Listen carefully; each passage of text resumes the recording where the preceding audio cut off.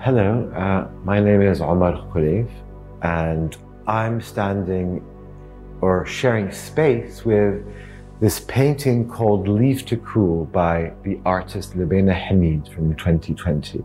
The picture has lived with me in various guises and capacities over a period of time, and it is featured in an exhibition that I've organized and curated called In the Heart of Another Country, the Diasporic Imagination Rises at the Sharjah Art Foundation.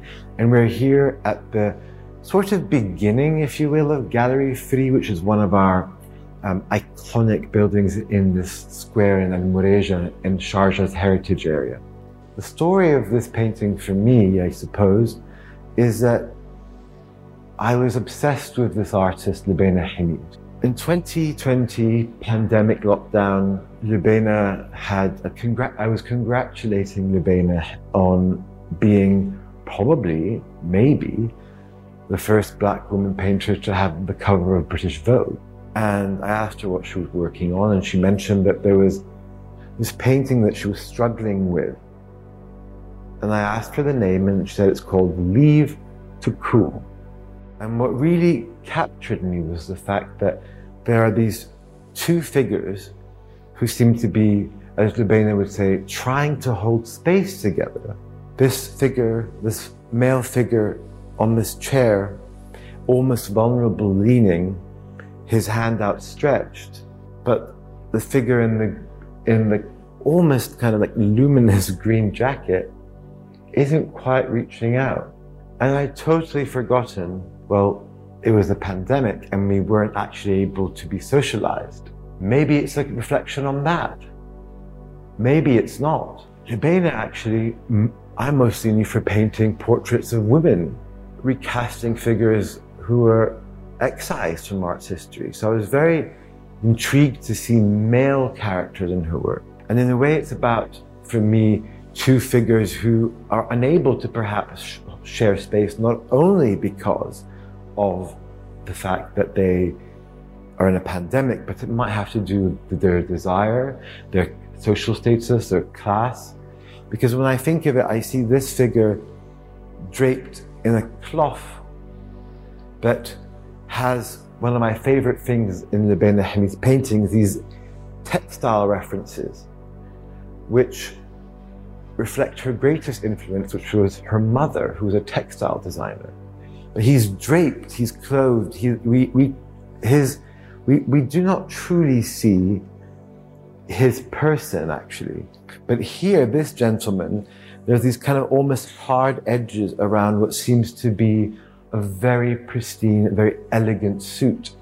And for me, I thought, this is like a Dries Van Noten jacket, sports jacket. This person with great wealth and privilege. And I also noticed that his lip, it took a really long time, his lower lip was like, had this kind of abundance to it. It's something almost like he extends beyond the confines of his body.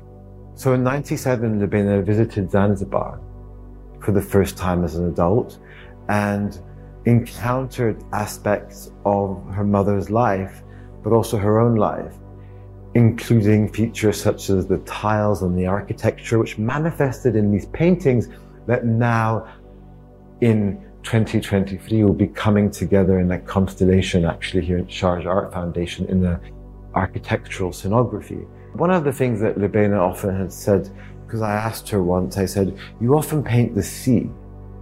And she said, well, the sea has been there from the outset. It's something that indeed it can be beautiful, but for her from a very early age it was obviously treacherous because it suggested a space, a life that was unknown to her mother at the time. So me too, as an individual, I also experienced that sense that movement was scary. To move from one place to another was not necessarily a good thing. I've always been obsessed with representations of the sea. As an author, I often conjure the sea. As a theoretician, I often use the sea as a metaphor. And so I've been obsessed with figures such as James W. Turner. But so has Lubaina in a sense, in that the history of art is an index in which she constantly returns. And here, the way that the sea is depicted, the way that the undulations are almost gestural, is suggestive of something that could be indeed quite treacherous. It creates a perspective for us to then stand back and realize that we're in a room. We're not actually outside, but the sea feels very proximate. But then as we look down, there's also an elevation to one of the figures. At first, I thought maybe in a barber shop, but it's a platform like a stage. And I remember, well, Lubaina actually studied theatre design at Wimbledon School of Art and began her career making cutouts for restaurants such as the iconic Tutton's restaurant in Covent Garden. When you work with an artist over a long period of time and you also develop a kinship with them, it actually sometimes becomes more difficult to ask the very basic questions of what is this about? Because you're embarrassed. You're like, I should know what this is about. As I was drafting a proposal for a project, I said, so what is the work about? And I think it helps me understand the context of painting very well. In that Lubaina articulated, her work is about that liminal or in-between space of a question.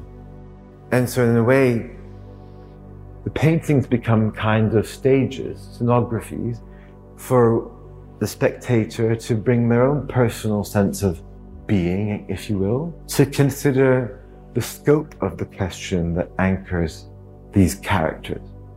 And of course, they are black figures, which is almost implicit, like for us here in the UAE is not something that I even think about.